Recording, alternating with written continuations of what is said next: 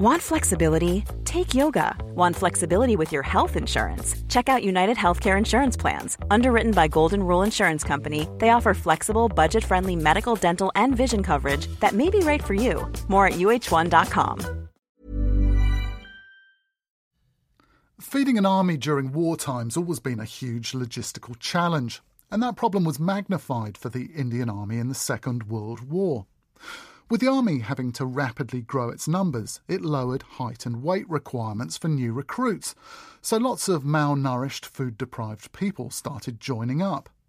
And army rations also had to cater for all the food habits and dietary restrictions observed by India's different religious and ethnic groups. An interesting podcast called The Intersection explores Indian stories at the meeting point of culture, science and history. And this is some of an episode called War and Peas.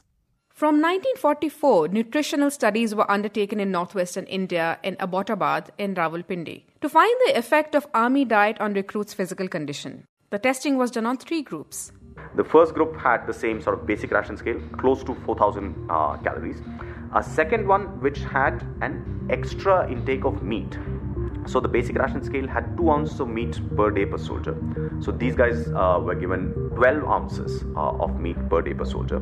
And a third group was created which had the basic ration less any form of meat, but 48 ounces of milk extra. So what they then found was that of these 3 groups, the ones which put maximum sort of weight in a short span of time was the group which was consuming extra meat, whereas the ones which were putting on least was the purely vegetarian one with extra milk, right? So, and then they were trying to figure out what is it there in meat that allows this kind of additional thing. And after a lot of testing, they just figured out that maybe meat generates better metabolism in general. According to a 1961 book on history of the Indian Armed Forces in the Second World War, and I quote, "These experiments provide evidence about the superiority of a meat diet over the others, the implications of which in a predominantly vegetarian population hardly need stressing."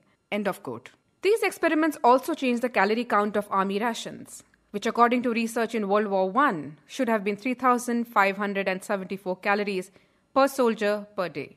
By the end of the war, the calorie count went up to 4,200 calories a day, with 100 grams of protein, of which 32 grams had to be animal protein. It was well known that military recruits underwent marked improvement over the months following enlistment. Nutrition, control of diseases, physical training.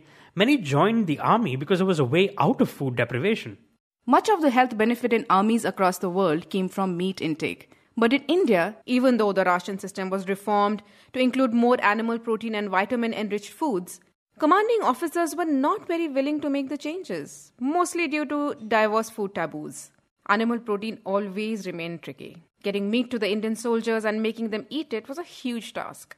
In fact, even today, Dr. Rao informs us, field ration packs in the Indian Army are vegetarian because we are not very sure of the quality, the safety, and the processing, adherence to processing requirements. And meat is a very sensitive issue, whether it is halal or a jhatka, whether it is this animal or that animal. It was in 1943, when India started pushing into Burma and Southeast Asia, that mutton was labelled halal and jhatka for Hindus and Sikhs. Marmite, vegetables and fruits were added to the menu. And here we will hear Lieutenant General Sundara Rao, a Second World War veteran who joined the army at age 21 and now he is in his early 90s.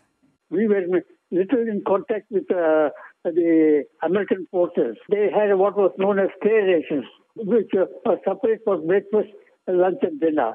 The American K ration that he refers to was developed as a pocket ration for paratroopers for the US Air Force early in the war. Similar to that, an emergency ration pack for use by any Indian was also improvised. It had chocolate bar with vitamins, biscuits, cheese, sardines, sugar, milk powder, tea and salt. Everyone hated the tinned sardines though.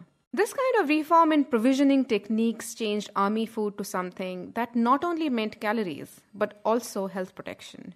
Scientists, doctors, quartermasters worked together to apply nutritional discoveries to civilian and military diets. And scarcities have always led to innovations. For instance, the addition of yeast to the ration or the fortification of milk with vitamin A. Amla, which is Indian gooseberry, was found to be the most stable form for distribution of vitamin C. and so came amla tablets to prevent scurvy. The calcium content of rations was increased by fortifying atta with calcium carbonate. And when Norwegian supplies of cod liver oil were cut off, and cod liver oil is a very good source of vitamin A, the Directory of Fisheries in Madras found a substitute. The liver oils of the hammerhead shark and sawfish caught on the west coast of the Madras Presidency were richer in vitamin A than cod liver oil. But I can tell you one thing that modern science has removed from the ration. One of the ration scales actually allowed for a dosage of opium. So if you could get a medical certificate saying that you needed to have opium because you're an addict or for other medical reasons, then one of the ration scales even provided for a dosage of opium. That I'm sure is not around in the Indian Army today. So. There are, however, things that continue to be used. In the country, we had army biscuits. They continue to be a part of some rations even now. Food packets have come a long way from just plain atta and ghee. War and Peas from The Intersection, presented by Padna Palmer Ghosh and Samanth Subramanian. Botox Cosmetic, out-of-botulinum toxin A, FDA approved for over 20 years. So, talk to your specialist to see if Botox Cosmetic is right for you. For full prescribing information, including boxed warning, visit BotoxCosmetic.com or call 877-351-0300. Remember to ask for Botox Cosmetic by name.